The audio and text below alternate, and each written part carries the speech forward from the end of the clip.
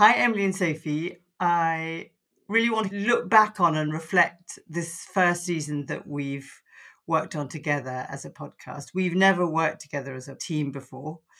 And actually, we don't really talk about therapy very much when we're at home. And so I had no idea how we would work together, what the podcast would be like, what our guests would be like. And my main impression is that it's been amazing, that I've loved it. And I have really loved working with you two. And I know you always say that I'm so biased, but Because you should be. Because you are. It's like your mother giving you your school report. You were amazing. You are amazing. I really think you are. How have you found it? You might have dreaded working with your own mother, for one thing. No, I don't think we would have done it if we had really dreaded it. But I think similarly, we didn't know how it was going to go. I think we both felt a bit nervous for a mixture of reasons. I mean, actually, probably for me, the least of which was working with the two of you, and more talking about therapy feels very different to being a therapist. And I think Soph and I's comfort zones sort of so far have much been more like just within our clinical practices and less talking about what we do. And I've really loved it. I think I've learnt that I am quite long-winded sometimes, but it's been amazing working with both of you. And I think even more so hearing these voices from people we've never met and thinking about them and the ideas they've brought us and their kind of vulnerability they brought us to has been really extraordinary. Yes, I really relate to that, Em. And I think nervous for me just to doing this for the first time, this kind of thing, as not being a therapist, but talking about therapy, as you say. And also just not knowing what our dynamic would be. Because we don't talk about therapy a lot outside of this space, it was quite an unknown quantity. I think the thing that surprised me that's been really wonderful about it is how powerful stories are, irrelevant of whether they're well-known or not well-known, the sort of powerfulness of people's stories and helping you see or feel things out, or helping me see things or feel things out in a different way, like a different facet. So whether it's depression or loss or addiction or whatever the issue that has emerged, feeling it through someone else's eyes has made me learn something different about it. Definitely. And I think sort of I have always felt that a lot with the clients that I see, is that they're sort of coming to me for help, and yet they also give me so much that it feels like I always gain a lot from any family that I work with, and that feels like a real privilege. And this has felt sort of equivalent in that way. The thing that I wanted and actually has been far more powerful and moving than I expected was the openness and authenticity of all of our guests, and how the most personal is the most universal, that all of us could see ourselves in all of the stories. And we, there was so much when we reflected that we all could have said that was more. And I've had so many messages from people who've listened, who've loved it. And because therapy is so difficult to access, I love the idea that people do get to understand themselves and understand how their families are or how they come to be who they are by listening to these incredible stories and voices. Absolutely. And I think the really powerful thing about the unheard voices alongside the more sort of well-known people's voices is this thing that I think if somebody is famous or successful, then I think when we hear them speak, sometimes we can have a thing in our heads like, yeah, but like whatever happened to them, they made it. Like they made it to the top, or they did this, or they achieved that. And so I think there's something very powerful about hearing someone who, like, that's me I'm hearing, or somebody who's had the same experience as me, and they have managed to get through it. And it hasn't been easy. And with any of these things, there's not an end point where you're like, tick, done. But they have been able to live their life and live their life as fully as they can, given their circumstances. And I think that is a really powerful message for people to hear. And I think thinking about sort of individual, there's lots sort of images that come into my mind. I think I loved the Minnie Driver image of the tree that she came back to in that really lovely circular way that represented the winter tree and the summer tree, and coming back to that same image I think it's just such a powerful metaphor for life, that we have seasons, our lives have seasons, and knowing that just because we might be in winter doesn't mean that there can't be a spring and a summer at some point in the future. Yes, I love that. I mean, I love all of them so much. You know, just coming into my mind now, and maybe tomorrow a different one would come into my mind, is when Jess, there was a moment which felt like a kind of those incredible small moments of therapy when you notice somebody actually change in the moment, when she'd been talking about what had happened to her and the child that she had been, and at that moment it changed. And then she kind of recognized that she could grow again and become more herself again in the recognition of what had happened to her. And that felt so healing and extraordinary, that somebody I'd never met in a 50-minute conversation can have a realization that might well change how she sees herself and the world. I think for me, when I reflected on the series, there wasn't really one moment that stood out for me. There was moments in all of them that I loved.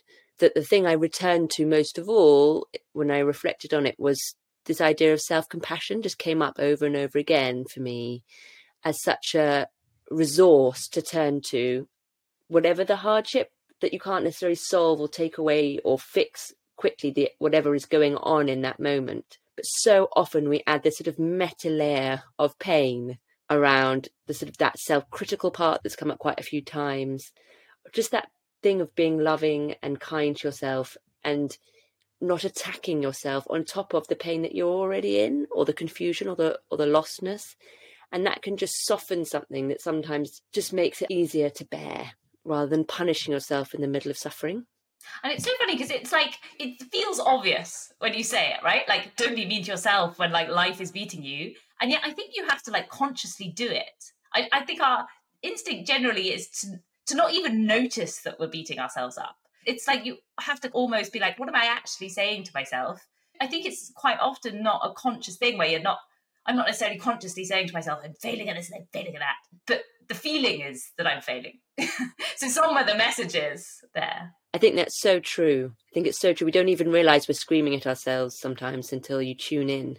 And it's sort of a coping strategy, isn't it? It's like a sort of pull yourself together message that people often tell themselves without realising it, rather than like, you're doing your best and this is just a really hard time. Listening to people and hearing them be so vulnerable, which I think just takes so much courage and bravery. There's this very beautiful Leonard Cohen song, which I'm not going to sing because I am better at therapy than at singing. But the words are... You got that from me. Yeah, both sides actually, I think. But the words are, go ring the bells that you can ring. There is no perfect offering. There is a crack in everything. It's how the light gets in.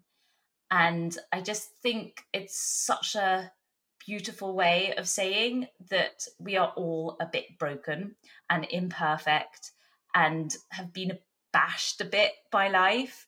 And that is what makes us human and is also what makes us beautiful. And I really felt that listening to all the interviews, actually. And the cracks, the thing that makes me curl up is listening to my voice. I find it so hard to listen to myself. I mean, I would so much rather not have to listen back, because it's where I have this awful sense of shame, or I can see all the different things I could have said and wanted to say and wished I'd said that were, of course, were better. I mean, I don't listen to myself. I don't listen to them. I feel like that says something about us or me, or like, what is that? Yeah, I don't listen. I found it so hard in the beginning. Just even talking I found hard, because there was another part of my brain awake at the same time going, what are you saying?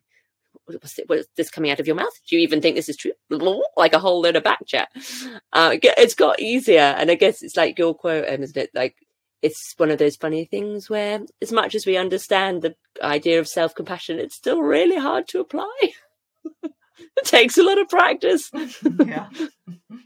I think we're building an audience and a relationship with our audience, and that feels powerful and special and in some ways intimate when people send wonderful messages and they hear themselves and they some people have written to me that they always listen on a Wednesday morning when they take their dog for a walk, or other people do it on their way home from work, or they kind of say, gosh, I heard myself there. And that just makes me happy, I think, and gives me a little skip of joy. And sometimes it makes me cry. So I just love the idea that we're building a relationship with people that are listening, and that they are building a relationship with us of trust, and that we're sort of faulty and frail and do our best. And sometimes we do have these beautiful moments, and they can embrace them all with all of us. Yeah. Like they all have cracks and we have cracks, and that's what brings the light. And also in the cracks is how we learn, right? It's how we grow as well. It's been a lovely thing seeing it going out into the world and it being received. It's sort of, there's always this sort of breath from the point of starting the creation to the like, and then to see it become the #1 mental health podcast in the UK. Woo woo! Woo woo! I know, I was so happy then. I was sitting in New York in a Pret, really quite depressed, not depressed, but it was quite a depressing breakfast I was having. And I got the message from Georgie, and I literally wanted to go and kiss everybody behind the bar at Pret who didn't know who I was and couldn't care less, but I just was jumping up and down. I was so happy. It was so lovely. Yeah. The other part of it is that, and I think this is sort of similar to families that I've worked with in therapy, is that it sort of goes out in the world and you have these interviews with these people and then you don't know what happens next. Yeah. And it's like I have families that I worked with for years and years and years, and then you say goodbye to them. And I wonder, I'm like, that little girl that I worked from when she was 3 until she was 9. And then I don't know what happened to her. And it feels something similar where you're sort of putting something out in the world and you get like an instant reaction, you get a sort of instant feedback, but you don't really know what happens to it. And so I'm also like imagining people listening to it and imagining what that's like. So I think there's a sort of weird parallel with that. Yeah.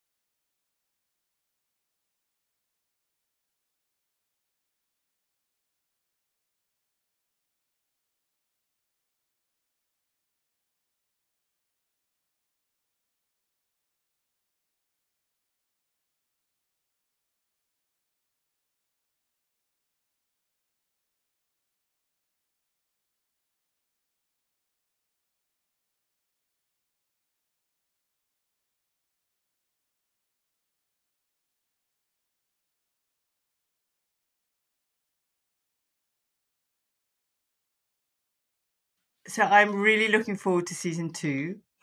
I have done some of the recordings already.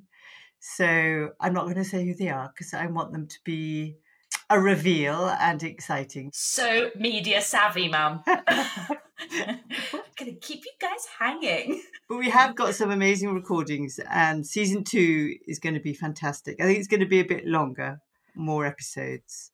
So I'm excited for that. And just to say, everyone who listens, really thank you for listening. And I hope we go on filling your ears with conversations that give you and meet you in the way that you need them and want them. Yes, and Sophie and I are also incredibly excited for season 2.